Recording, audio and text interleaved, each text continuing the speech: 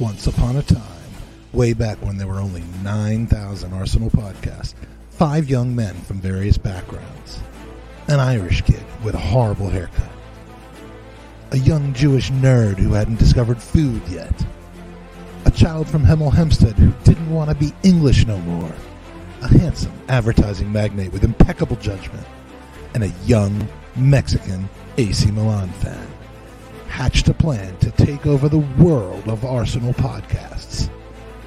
But then these boys became men. Jared, Mikey, Ewan, Magic, and Andy. And the rest, my friends, is history. And now, all these years later, you tune in every so often to hear their incredible takes, their football knowledge, and their sensual advice. But now, it's gone too far. You, our fans, are at long last witness to season 7. Welcome to the Gooners Pod. Hello and welcome to the Gooners Pod. Brentford 0, or as I like to call it, Aston 0. Arsenal 3. It's a beautiful Sunday morning here on the East Coast of the United States of America at 10:21 a.m. Hello to everybody wherever you are. Aston, it's good to see you again, my friend. Good to see you too. Cool, calm, collected Arsenal castrate another a Brentford side that's known for its actually free scoring this season. So I am good. Is that your headline? Your headline includes the word castrate. Yeah. You like that? You like that? Because we like chopped off their penises. Yeah, and their balls. We much by the balls. Yeah. So like in the net. This is a post game. It is open mic. So just if you happen to be in the chat and you want to have your say, it's an early morning here in the U.S. West Coast especially. It's still 7:22. People either going back to sleep or still waking up and rubbing their eyes. For some reason, it's really early in the UK, even though it's 3 o'clock. I don't know, why no one wakes up until 4 o'clock. But hey. If you want to have your say on this game, on this season, on this manager, on any of these players, on how tight my shirt fits, whatever you want to talk about, this is the open mic show. So just go to GoonerOpenMic.com and we will bring you onto the pod if you should so choose.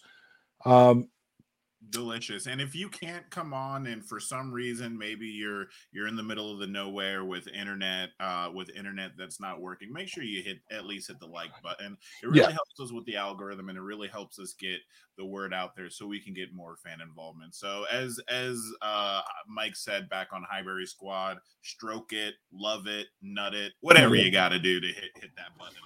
Yeah, we need at least 5 people to hit the like button in order to still qualify as a podcast. So dude, 6 out of 7, 18 points, top of La Ligue, not La Liga, but although we would be top of that as well, top of the league, and absolutely cruising. We've just done on the Highbury Squad a player rating situation, but obviously I'm going to want to get your feedback. I'm going to want to get anybody in the chat's feedback, either in the chat or on Gooner Open Mic. So. Real quick before we bring on our first open micer, we're going to start backwards today. Because I'm curious, who are you saying is your man of the match today? I mean, there are a handful of people that you could name, handful of potentials. Who you going to go for today? I think it's got to be William Saliba. It's hard not to. Yes, we scored. Yes, Gabriel Jesus was absolutely magnanimous today. Once again, as I like to say every week, he walks on water. Gabriel Martinelli playing that inverted role, more as a second striker than a winger today, which is really interesting to see. Bukayo Saka 2 assists, but it was William Saliba who absolutely ensured that we never looked bothered, held possession well, put Ivan Toney in his pocket, and scored a goal as well. You love to see it, and he might be the signing of the summer, even though we didn't sign him. Yeah, I mean, it's incredible that we signed him when he was like 12, and we're like, you know what, we're going to let him percolate for 8, 9, 10 years and come back. I mean, that's what it seems like anyway. Um, I mean, does it matter to you what now happened over the last 3 years? Whether he was ready, whether he wasn't ready, physically, mentally, emotionally, psychologically? He's just there now, and he's unfucking believable. Right. This is one of the things that gets really hard to parse out. Right. First of all, I want a huge shout out to Mark. See you in chat. Gooner Works. Lovely having you here. TJR. I saw you waiting in the chat. Love having everyone in here. We only live in the world we live in. Right. We can't go back and have a time machine, or we don't have Reed Richards' ability to look into the multiverse and see the other possibilities. Right. So all I can tell you is that what we did worked this time. That's all. I can argue. You can argue maybe we could have done it better. Maybe we could have brought him in, but you can argue the other way too. At the end of the day, we only have the results that we see in front of us. And as far as what I see, it seems like we did it right, because he's absolutely the player that we need when we need him. Yeah, I mean, I feel like I'm a big believer in the whole Back to the Future time space continuum thing. Like you can't just go and pluck a different situation, plug it in, and think that everything else would have been the same except for that one thing. Like if you put William Saliba, you force him into the squad last season, you might get issues in the dressing room. You might get a guy who wasn't quite ready and make some mistakes, and then the fans are getting on his back. And I mean, there's just so many different things that can happen. I mean, let's just enjoy the candy that we have right now. And he's unbelievable. He is a delicious, delicious chocolate man. Okay, like this beautiful caramel. Oh, sorry, and football. We're talking about football. Yes, we are talking about football. Sam Richards is decided to just be a complete tosser today in multiple groups. So I just encourage everybody to just block him in all of his forms. That's all you can do. Yeah. So we're gonna bring in Bill. You mentioned Gooner Works. He's in the house today. He's in a house today, and he's now in our house today. We're 3 for 3, I think, on the black kid. Are we not?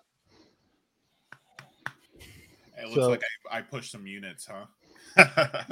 You know what? Yeah, you did. You certainly did push some units. I pushed some units yesterday, but that was a whole different story. Bill, how do you do, and how do you feel about the game today? Really? Because I kind of feel differently.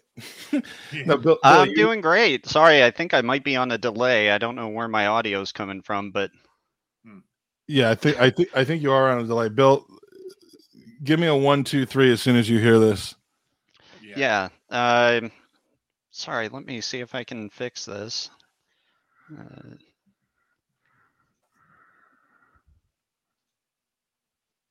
Top programming right here, Bill. We're gonna there we are. Sorry. All right, you hearing us now? Yeah, I'm good now.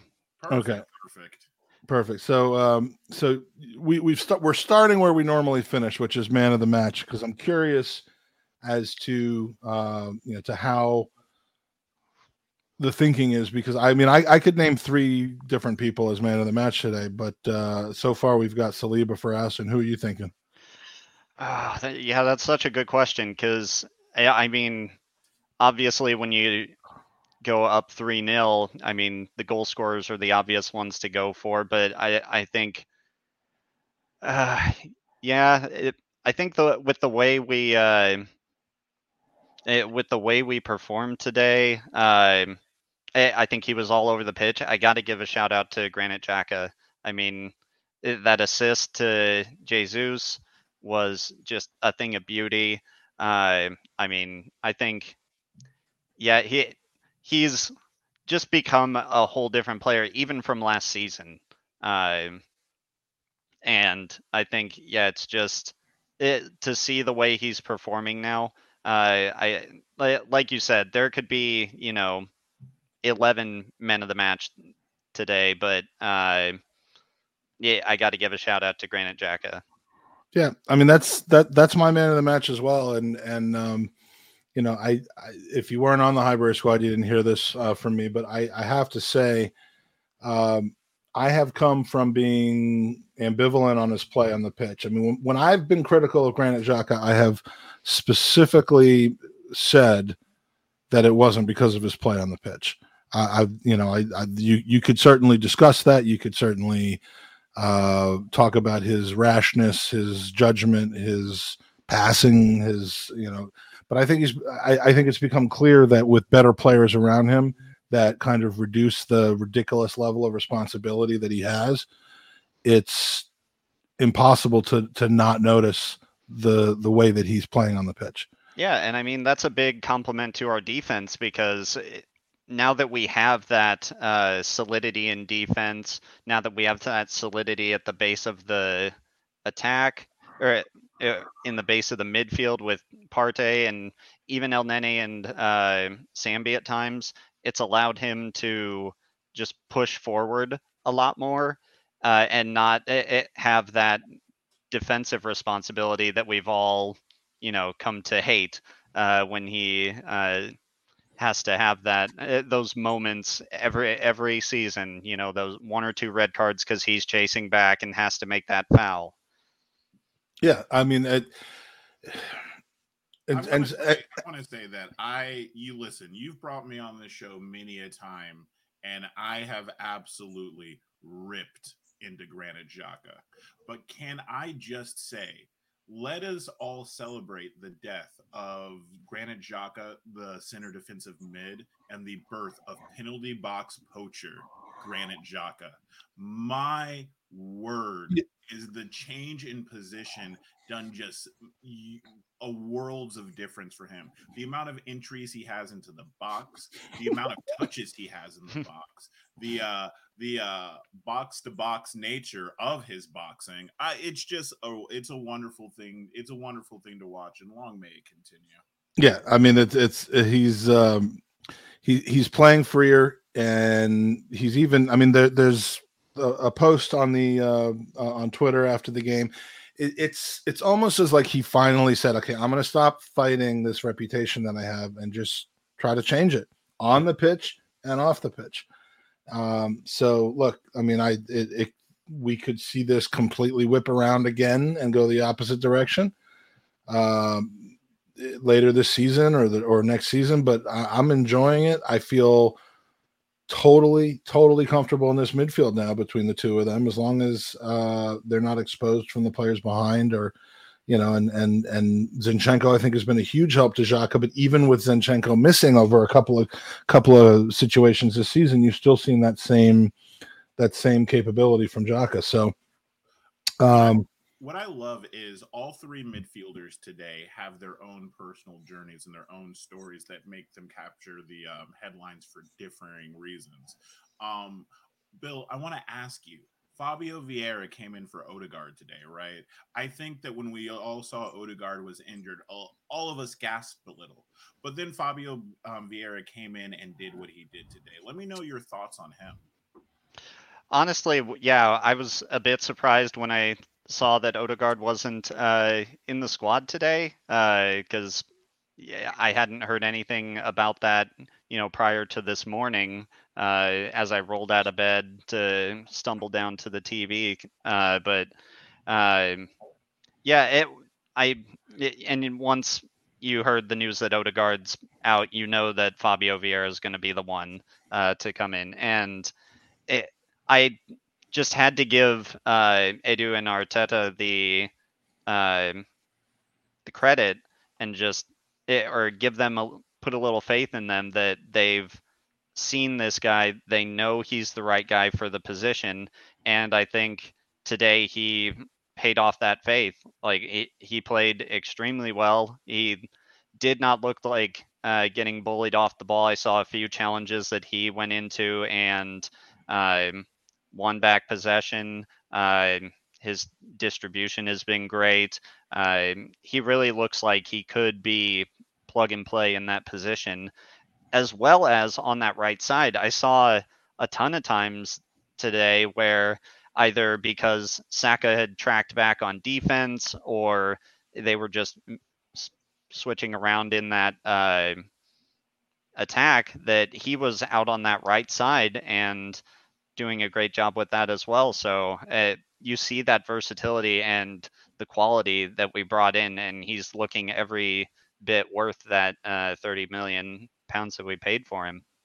Yeah, I mean, that could end up being a huge bargain, and with all the games that we have this season, there'll be plenty of opportunity for him to play, even when it's not because of an injury.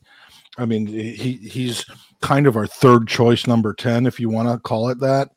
Some would argue maybe second right now, but depending on what you think of ESR, but ESR is going to kind of be an up and down all season, it seems, with this injury situation. So it's just really whether they saw that coming or whether it's just a stroke of luck that they kind of went for extra depth in that position.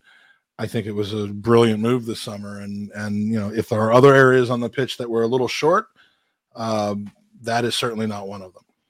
Absolutely. Listen, ESR is having some growing pains because after scoring so many goals last season, everything's sizing up downstairs. You know what I mean? But Bill, you hit on something there, and I think Mike, you hit on it too, where Fabio Vieira sometimes plays at the right wing. I saw him actually pop up in Xhaka's position a couple of times. I've seen Martinelli and Gabriel switch. I saw Martinelli play a lot through the center today. This Arteta ball thing has a lot of players moving and more fluidly through those front positions. Is Arteta ball the solution? Are we excited? Do we like what we're seeing when we say the words Arteta ball now? I mean, yeah, I'm really loving this style of play. Over the past couple seasons, you've seen that progression towards what Arteta's vision actually is. I mean, when he first came in, he's working with the pieces he's got. He's playing a pragmatic style, and it got results. But I'm really enjoying this this new style of play as a counter to the boys across town, where they're just sitting back, soaking up pressure, hitting on the counter. That it's just so. It sounds so boring to watch. I say sounds because I'm not going to watch it, but I'm just loving this. Even in games where now it's a little tighter. I mean, we go back to the Man U game. It was still fun to watch us play. We were dominating possession. We were, getting chances. We obviously weren't as clinical, but it's still fun to watch. And that's, for most of us, this is a hobby. So, why would you want to watch something that you think is just boring to see? I mean, when we've been losing, we're dire. When we've been winning or getting good draws, which I don't know, we've had a ton of those in the last couple of years, but it's been the football's disgusting to watch. Is it possible that there was a formula, and whether this is a positive or negative to Arteta, he stayed with that formula even though he didn't have the pieces? And this is kind of an age-old debate. Like, do you try to coach the team you have to perform at their best and maybe come off of your strategies, your goals, your system, your process, whatever it is? Or do you coach to the way you want your team to play and just see mistakes made and see outcomes not go the way you want them to, because you don't necessarily have the team as drilled in it, as used to playing it, or all of the pieces on the team? I mean, is it possible that some of those poor performances in the last 2 years were just down to the fact that Arteta's system was right, but he didn't have the right players, and he refused to tailor and refused to come off of his system just for short-term results? I actually disagree with that point. I think that when Arteta first came in that Chelsea game that he won, I think there we saw the emergence of ESR, and we had that brilliant like, oh, this is going to be a revolution because he was playing that really progressive 4-3-3. But almost immediately he reverted back to that back three, and we really grinded out results to get that FA Cup win, right? Like that win over City, that win over Liverpool, that win over Chelsea. All of those were very pragmatic, defend first, hit them on the counter. And I think that was an admission because I think that he came in and he wanted to play that very progressive style of play, but realized like I don't have the pieces. I don't have the ability to do that. It's only once we got we only started playing for the back honestly last year. And really that's because we've got the additions of Ramsdale, Tomiyasu, Ben White, to be able to play out of the back the way that we want to be able to play and maintain possession. You're seeing that now again with Saliba, by the way. It is so obvious that he's the missing piece because when we're sitting there out of possession, in possession, and they nick the ball from us, and we how many years have we been claimed to be naive or mentally or mentally or physically not up to the task because all it takes is one ball over the top and we're absolutely exposed. And I love seeing William Saliba hold that possession for us. But yeah, I think that he's waited until he's had the right pieces. Maybe last year, maybe Ben White isn't as good in that position at maintaining possession as William Saliba. Maybe we can make that argument. But I think overall he's been pretty adaptive. My opinion, though.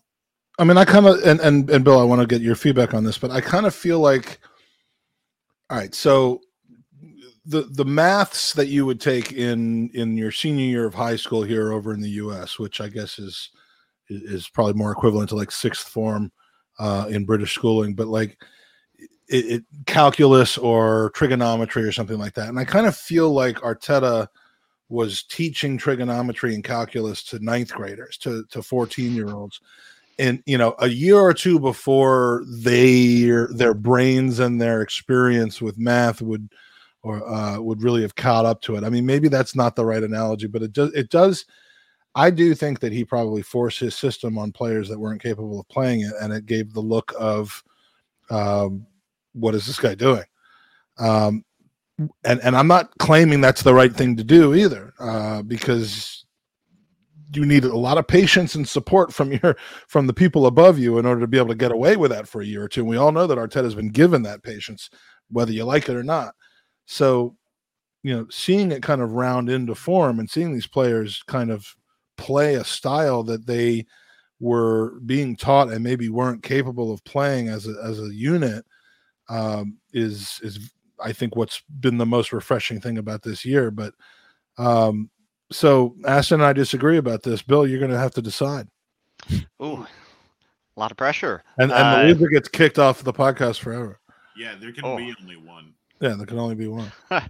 Well, so Aston's wrong. I'm right, but you have to decide. You know who's staying on. So I don't think we've seen Arteta try and implement his vision that we're seeing right now until last year. I think once he had those 6 or so players in there, that's when we really started to see him try, and we were succeeding at some points and failing at others. I do remember those games that Aston's mentioning 2 seasons ago where, you know, we've got the 3 at the back. We're just trying to be really pragmatic. And I think that was one thing that we saw when he first came in was trying to shore up that defense, just be really pragmatic and make sure that, you know, we're not conceding as many goals as we had been. But yeah, I really think he was trying this season or this past season to get that implemented. We saw a lot more of like a 4-2-3-1 with 2 holding midfielders, but the deciding vote. You know what? You don't need to say it. This is what I'm hearing right now.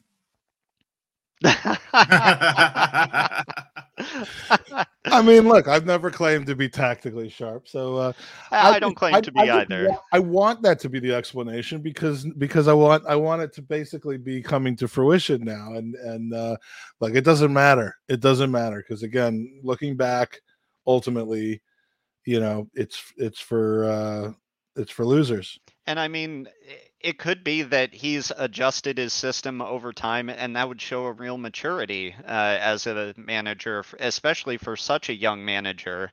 So if that is the case, that he's been adjusting his system as we go, then you got to give him props for that. But I do see now. I think we are really set in place to play the kind of football that we want to play. So I don't see that being sacrificed even now when we have injuries, say to like Zinchenko. We still see Tierney trying to play that tucked in role, uh, even though his tendency is to want to go down that left flank. Or even we're so positionally fluid that, you know, sometimes Xhaka will tuck into that role that Zinchenko would have. But we are playing a system now, no matter what pieces you plug and play in there, and it's really fun to watch. Yeah, I mean, no one can say anymore that I don't really understand what this team is trying to do, whether we do it every time or not, whether we make mistakes like we saw against United.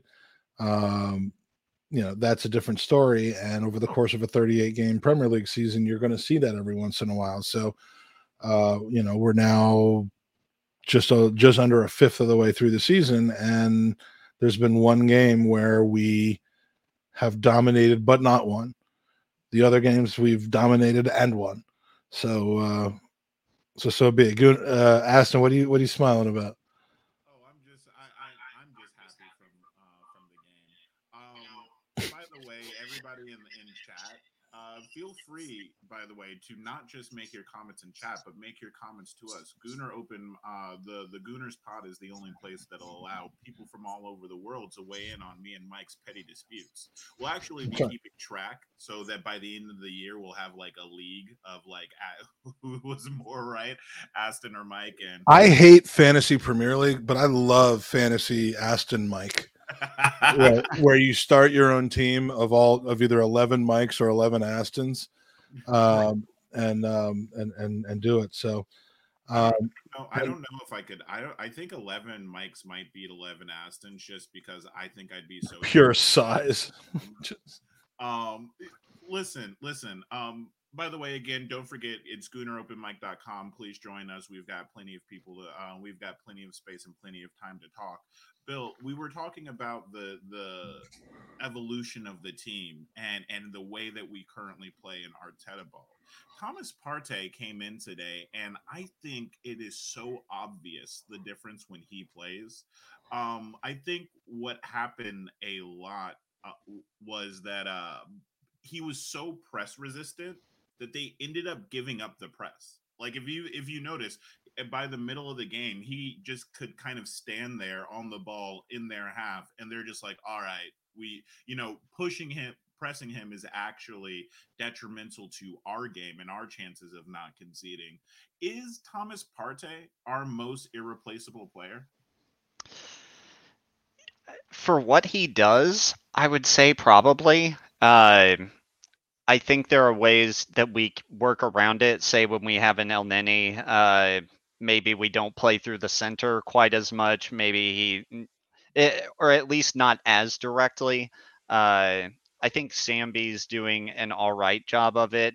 He's a little more press resistant, or he can at least distribute a lot better and a lot more quickly than we see with El Neni. But I think we just don't get that whole package, especially with the defensive stability that he kind of provides. You definitely don't see that as much with Sambi, and you don't see that distribution with El Neni. So, if you could, get a nice little hybrid of the two of our backups for Partey, then maybe you'd have a great competition for him. But yeah, at this moment, it does seem like we lose the most with our backups when Partey's out, as opposed to any other position. I mean, we saw what happens when you replace Odegaard with Vieira.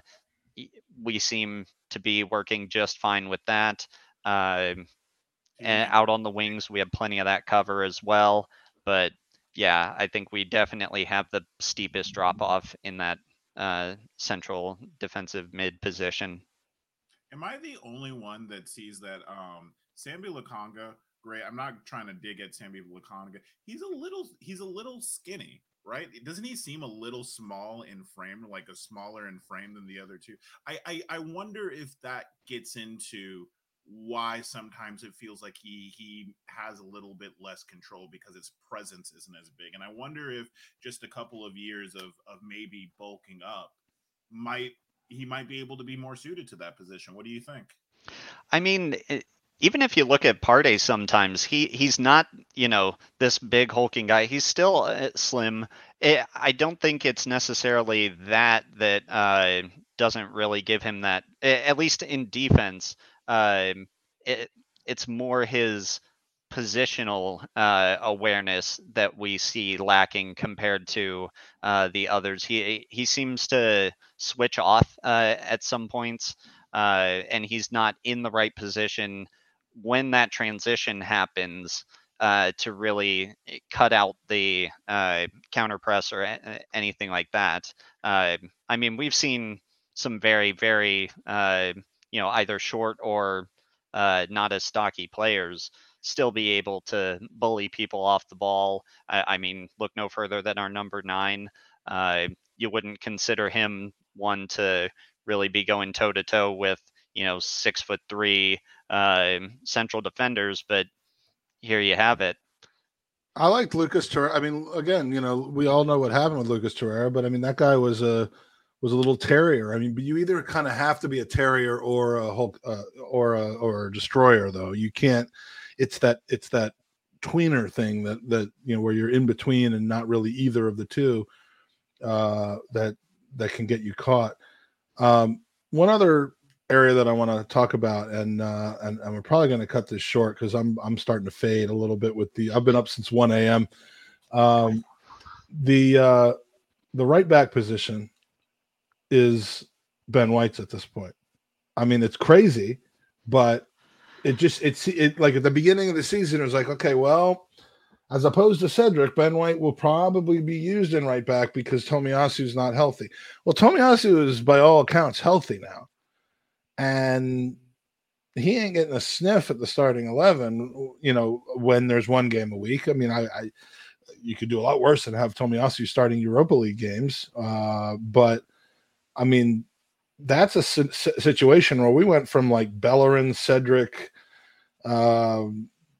Mainsley, if we could get him to agree to play there. And now all of a sudden, Ben White has just taken that position over and not done a thing wrong. I mean, are you comfortable with, Ben White in right back and with Tomiyasu not really being able to get that start in Premier League games?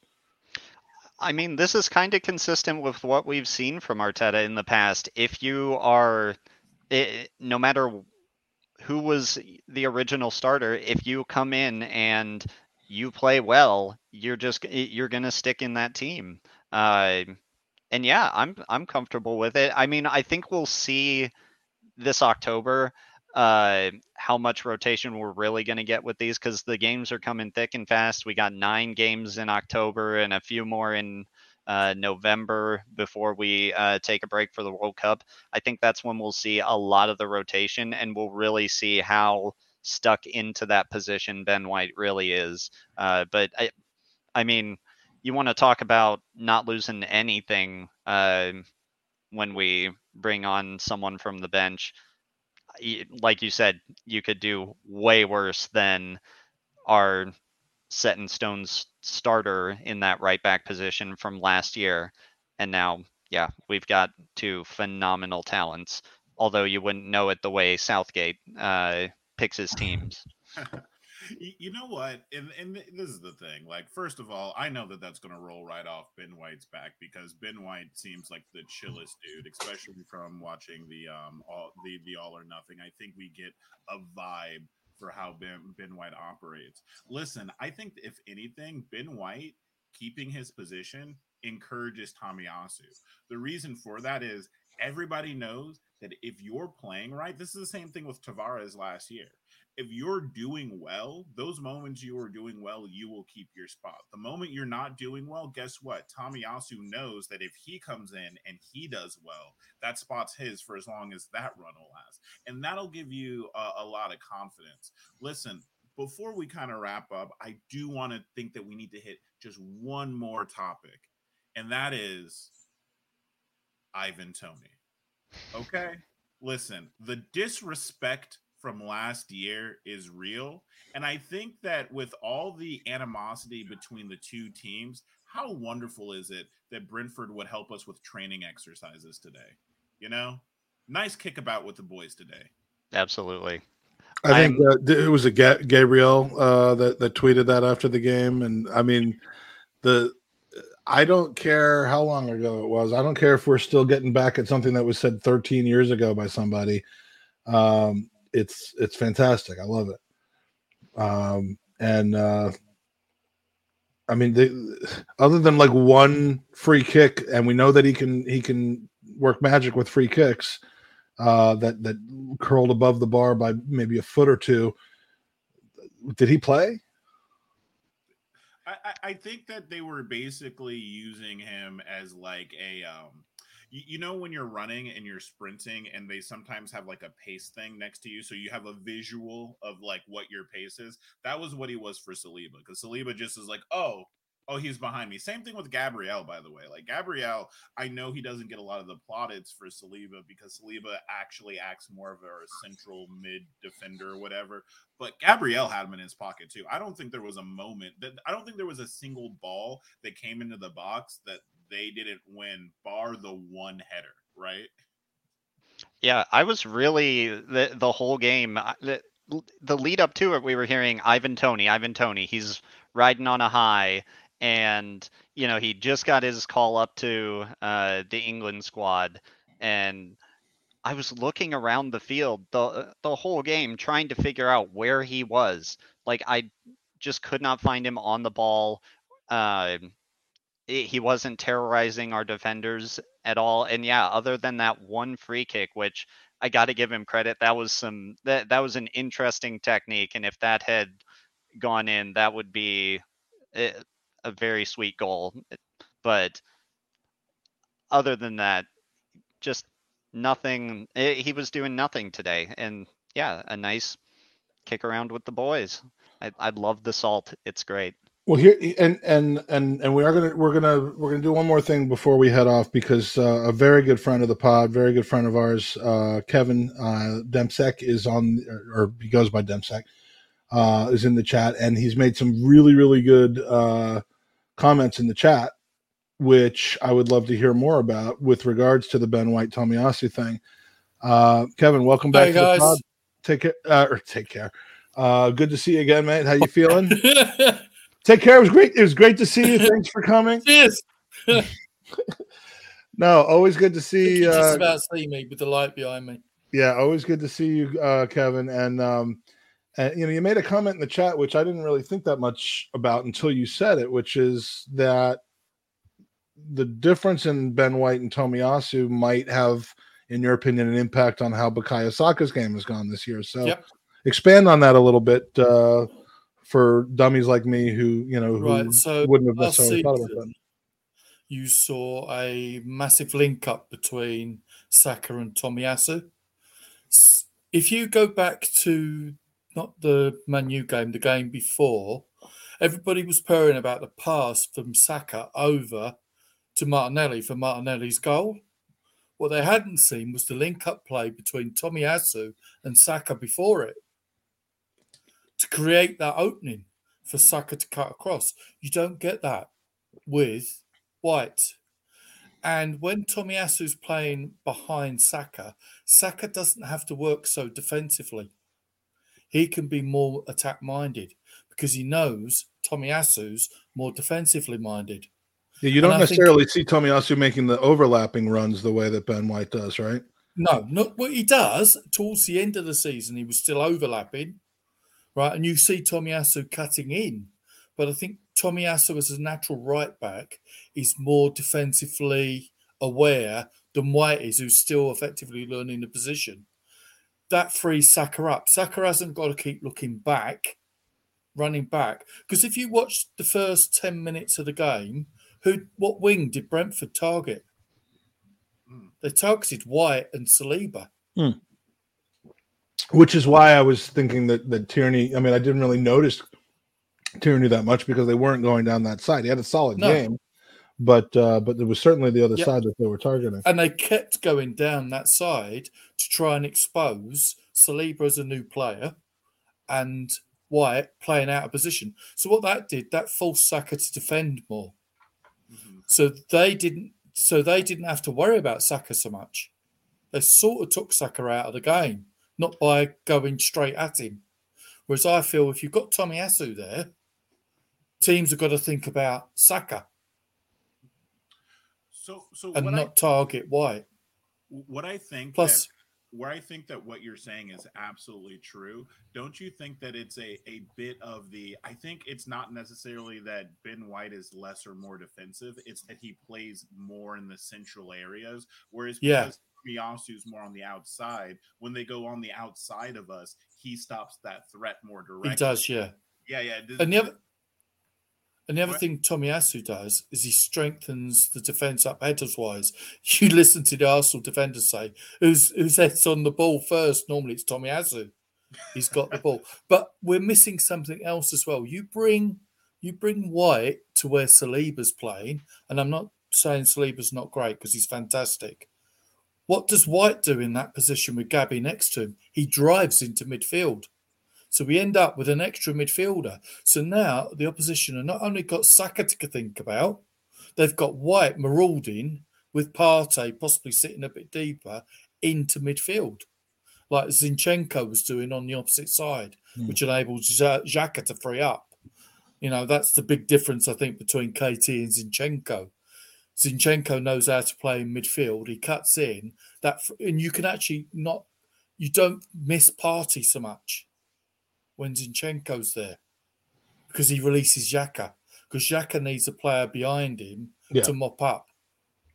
Then you get the best out of Xhaka, which is what we're seeing.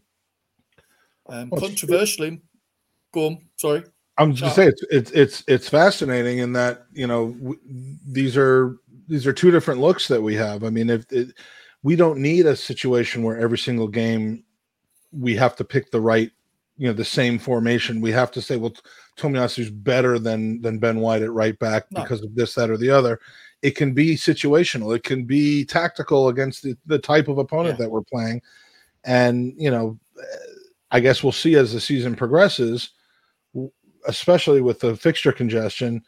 October is going to be fascinating with Ben White and Tomiyasu. And then there'll be other areas as well where we see, you know, some of that go on. But, I mean, if they're both healthy, what a luxury to not even have to see Cedric. I mean, we have 15-year-olds on the bench instead of Cedric now, and while that might be seen as a weakness, I don't necessarily look at it that way. As long as we've got Tomiyasu and Ben White somehow involved in the game together. Well, Cedric is surplus, isn't he?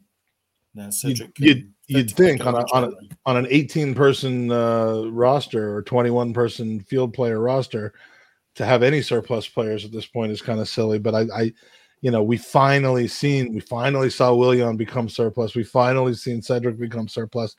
These are moves in the right direction as far as I'm concerned. I mean, the other pairing I'd like to see is White and Saliba. I'm not sure if White can play where Gabby plays. That pairing, because Saliba's really good at holding back. He got a bit cocky today and nearly lost the ball a few times, as did Jesus earlier. To see that pairing. So then you can see a flexibility in that back line, because we've got Holding, who, well, he's hardly ever going to play.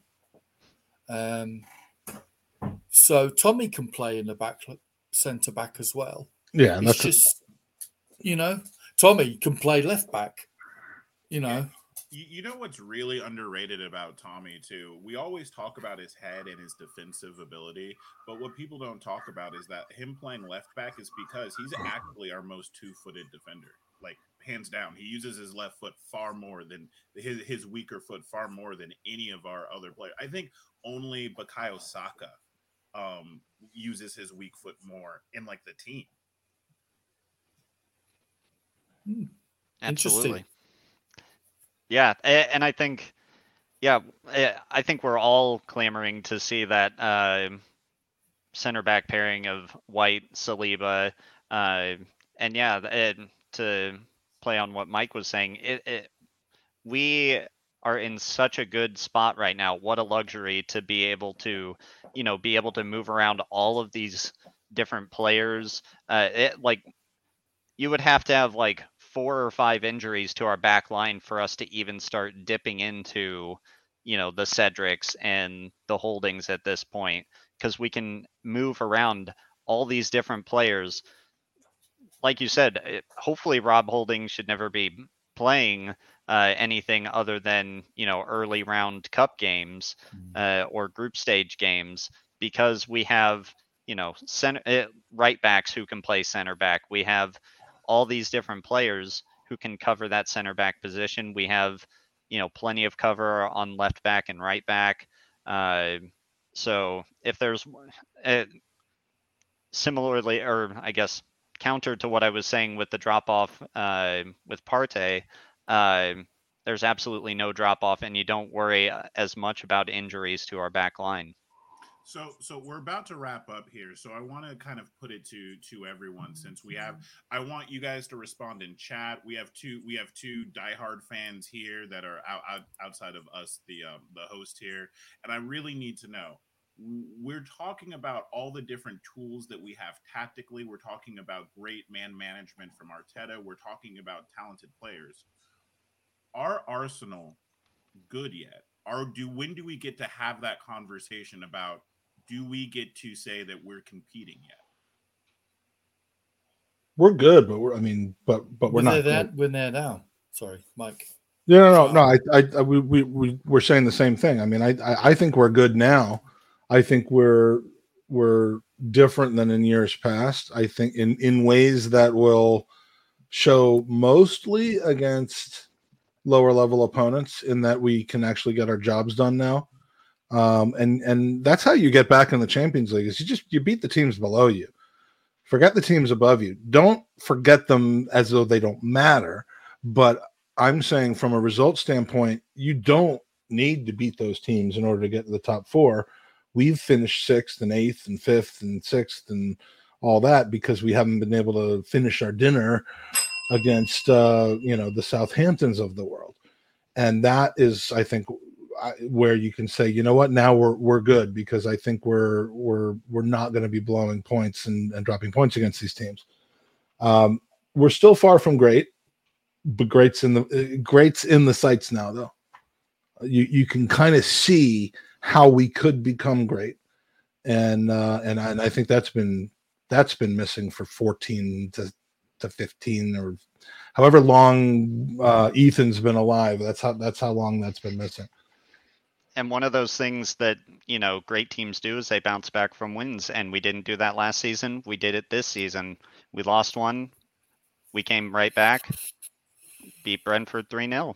That's what you want to see. Yeah. So all you can do is with 4 weeks in between the United and the Spurs game, with one Premier League game to play, you definitely want to show up for it. And they definitely showed up for it. Kevin, you got the last word today. We killed off 2 things. The early kickoff curse, allegedly.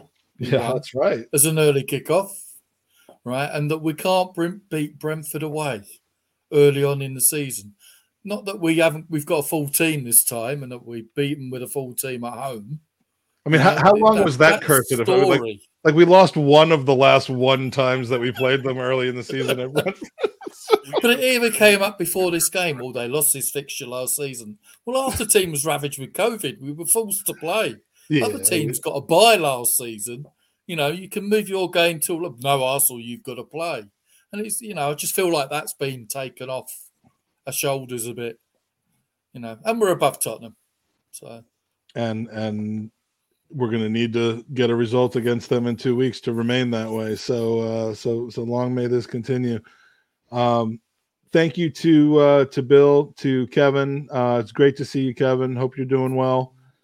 Sorry we missed each other when I was in Manchester. And Colin, who was going to join a bit late. I've just run out of steam, so I'm sorry, Colin. We'll have you on. If all's good, I'm seeing you two guys at Gooners. Oh, I can't wait for that. The amount of people from across the pond that I've heard that are planning on coming to Gooners this year, or in early February in New Orleans is out of sight. So I'm hoping that becomes a reality. And LA beforehand, and then over to Gooners. Well, and Kevin, I am strongly feeling that all will be good. And you and I both know what that means. So keep up the good work. Stay healthy, both of you. Aston, good to see you again after another win. Hopefully we'll be on air at some point this week. Life is getting a little bit crazy with my re-entry back into normal life after 3 weeks of traveling. But between the six of us, we should be able to come up with some content this week, right? I mean, somehow, maybe. I've added like 4,000 people to the podcast, and so maybe we could do.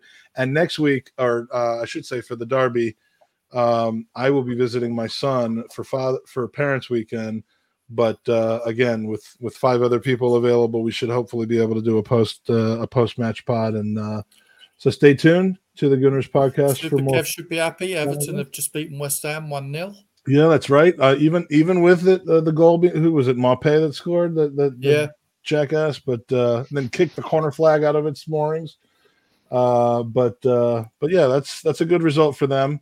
I'll have to console my West Ham mate now on that, but as they're still in the bottom 3. But in any case, great result. Au revoir to all of you, and we will finish with the new improved Gooners podcast outro, which goes a little bit like this.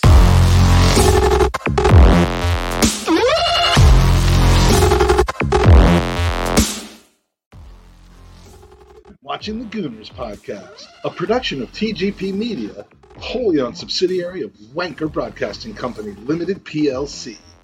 All rights and likenesses, except for Owen's, are available for purchase and distribution according to the historical tenets of bird law.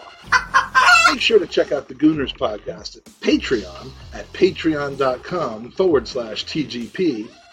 Find Gooners v Cancer at goonersvcancer.com. And don't forget, get them credit cards out.